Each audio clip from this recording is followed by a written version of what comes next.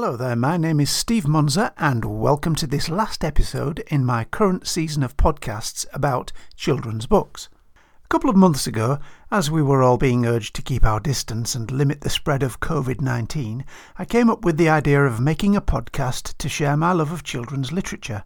It's been a pleasure talking with others about it, and I've appreciated the opportunity of sharing some of my thoughts and ideas on the subject. I hope you've enjoyed listening. This week, I went to visit Rosie Hedger, who does an amazing job translating books from Norwegian into English. Speaking to Rosie got me thinking about all those great books that started off their lives in another language. Books like The Little Prince, Babar, Pippi Longstocking, Inkheart, Emil and the Detectives, The Never-Ending Story, Fatty Puffs and Thinifers, and of course, everyone's favourite wooden boy, Pinocchio. If, like me, you've wondered how a translator actually goes about doing what they do, then stay tuned.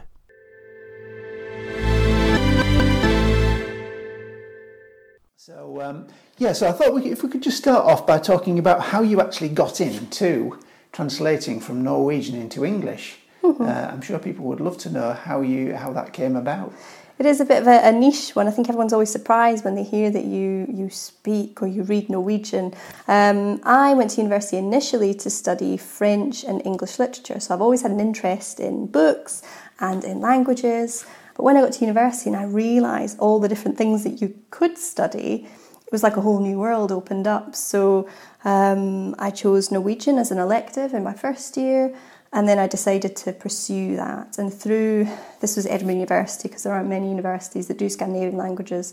So as part of that course, we studied a lot of literature, as well as history and culture and things like that.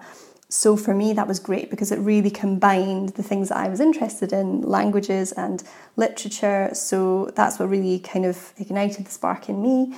And we also did a translation component to our studies. So we got to practice translating, which was a big part of kind of showing me what was possible, what I could be doing.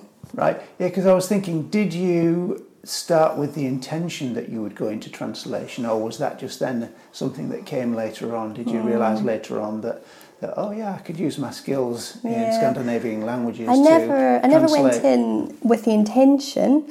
In fact, I'm not even sure I really thought much about translation at all, even though I'm sure I must have come across translated books when I was younger. It just was never something that occurred to me that somebody translated those books. So yes, it was never my intention, but it was almost like when I realised, I thought, oh yeah, this is ideal. This is what I'd love to do. So yeah, that's how it happened for me. So with the obvious skill of being able to understand a foreign language, in this case Norwegian, what other skills do you need then to acquire as a translator to be able to go through that whole process? I think it depends a lot on what you translate. You have to be quite widely read, particularly in the genre that you want to work in. So if somebody is working maybe not on literature but on marketing texts, for instance, they need to be very aware of what's going on in that kind of field. And certainly if I think about myself doing books, translating literature, there are many books that I wouldn't feel that comfortable translating because I don't read those types of books. So I think being widely read in the genre or genres that you translate is very important. And I think that a lot of people assume that you must be an absolute expert in the language you're translating from. So in my case, Norwegian. But there's plenty that I don't know in Norwegian and can find out. I think much more important than that is that you are very comfortable in your native language or the language that you're translating into. So I would imagine it's very difficult the other way, to go from English into Norwegian if you had to translate. Have you ever tried that, going the other way? Only when I was studying at university, and certainly that was probably when I was at my best ability to be able to do that, because I just lived in Norway and I was surrounded by it a lot more. But I don't work that way, but I do know plenty of people who do work that way and are great translators, so it's certainly not a barrier. But yes, speaking personally, that's not something that I would feel comfortable doing. Yeah. I wonder if you could talk us through the process of translating. So from receiving the book, the manuscript, to then getting it to publication? What is that process? Does it entail? So once you've gone through a whole process of negotiation and contract back and forth and all this kind of stuff, perhaps even pitching a book to a publisher, because that can be how a lot of people get the job, when the publisher sends you a manuscript to translate, then the sort of translation work itself begins. So for me, in an ideal world, you read it first. It seems like an obvious one, but actually, occasionally, people don't. Some people choose not to. They prefer to work with the element of surprise, I guess, and they feel like they're experiencing it fresh for the first time. And then personally, I work on a first draft, which is quite quick. And anything I come across which is difficult or complex, or I know that's going to be troubling, could be play on words, something like that, I'm quite happy to just leave a comment and return to it later. And then, after I've done my full edit and I'm happy and I've solved all my problems, so sometimes that involves speaking to the author and saying, what's going on here? Sometimes you, even in translation, pick out things like inconsistencies in the text, so errors that have been missed, like someone's said to be sitting down, but then later you realise they're on the other side of the room, so you can pick these things out and kind of iron a lot of those out. Do you typically have much contact interaction with the author, at different stages of the process, and are some easier to work with than others? Undoubtedly. I've been really lucky. I've worked on a lot of full texts, so children's books and full-length novels, and all the authors I've worked with on those have all been really easy and pleasant to work with. Of course, like everyone else, I've had a couple of experiences of things being a little more difficult. But I've had very good collaboration with the authors I've worked with. So generally what I tend to do is once I've done my full edits, or perhaps even just proofread of the text, if there are things which I just can't get my head around, I will compile them all in a document and then I'll send them to the author. So last time I did a table and I would send pictures. I would say, is this vehicle you're describing more like this or like this? And I'll send some pictures to the author. Or on one occasion, somebody was describing some kind of yard outside a house and I couldn't quite picture it because properties can be quite different in Norway. So I asked if they could send a photo to me so the author could do that. And then I was able to kind of alter the text so that made sense. So I've had very good collaboration, and usually authors are just very happy that their book is going out to readers elsewhere in the world.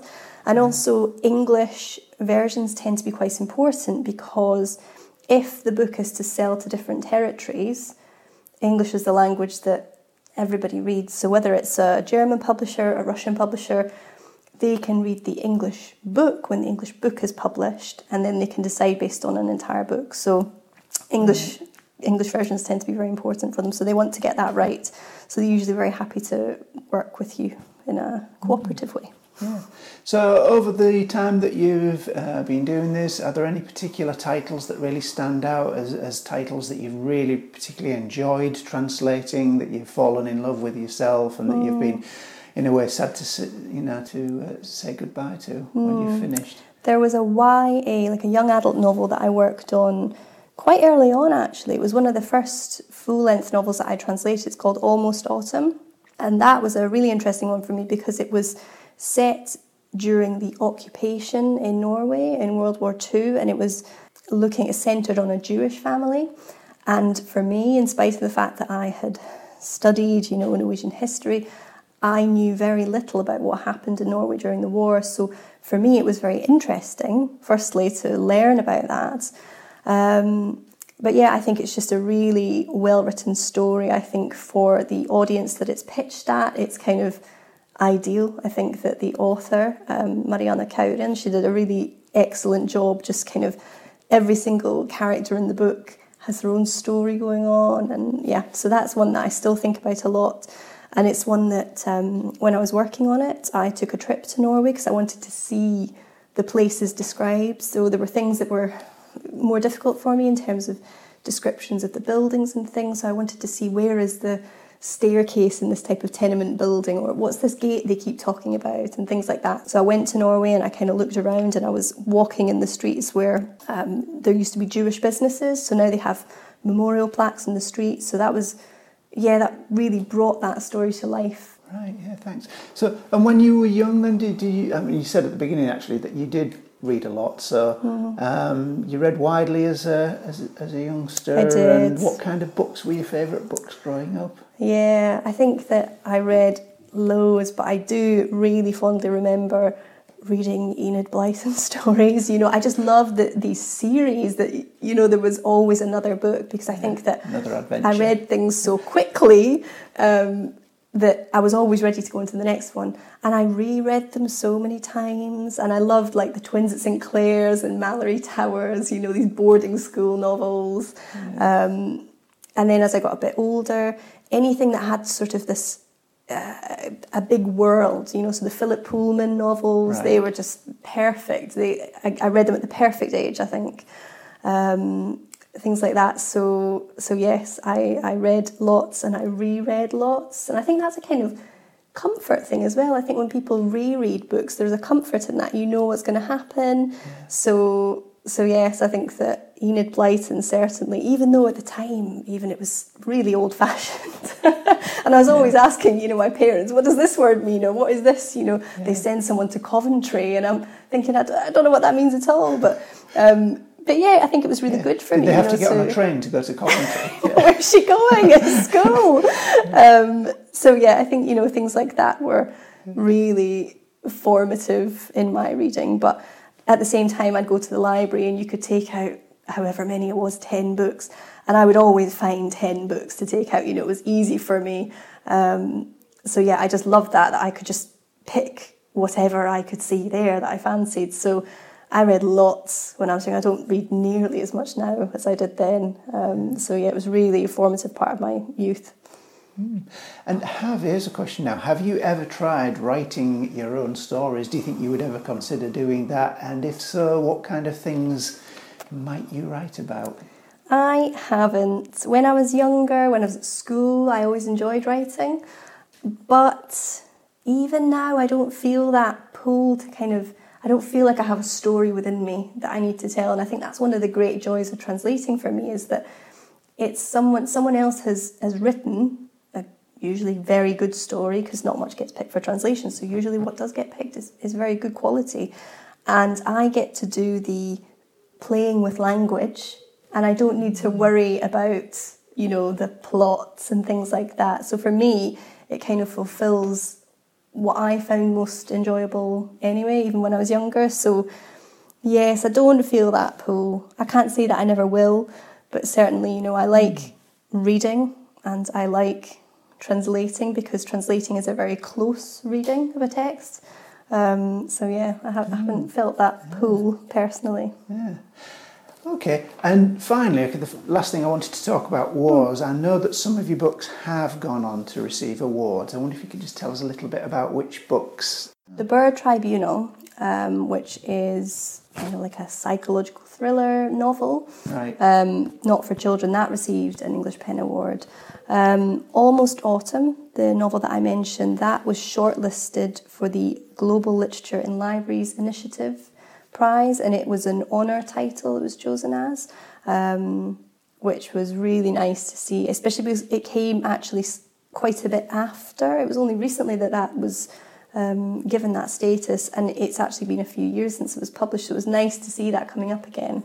And didn't you have one of your books, The Bird Tribunal, was read on Radio 4, Book of Bedtime, wasn't it? Yeah, it was. And that was really, really nice to kind of hear it being read, to hear it come to life in that way. I've had a couple of times where I've maybe heard an audiobook sample of one of the translations I've worked on, or there was another book that I worked on called Zero, which was shortlisted for the Oxford Weidenfeld Translation Prize.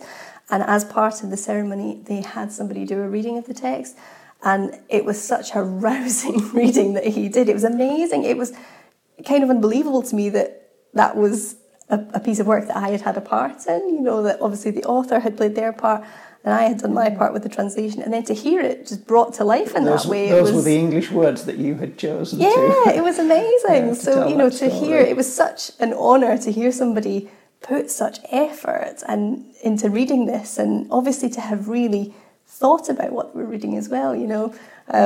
It was like watching a play. It was amazing. So yeah, that's always good fun when you hear things, whether on the radio, an audiobook, or in person, a reading of a text you've worked on. It's that missing step almost. You can read it to yourself 100 times, but by the end of the translation process, you know every word inside out in a very mechanical way. So yeah, to kind of have that life injected back into it is amazing when you hear that. Well, thank you very much, because I'm sure people will have really found it interesting to hear about the process. It's often a part of the process of producing a book that we don't think too much about, the translation. We think about the author, the illustrator, but the translator, that's the person who makes it understandable to a much wider audience. So thank you, for explaining that to us, and look forward to hearing about more books that you have worked on, and hope that they receive awards too. Thank you very much. Thank you for including translation.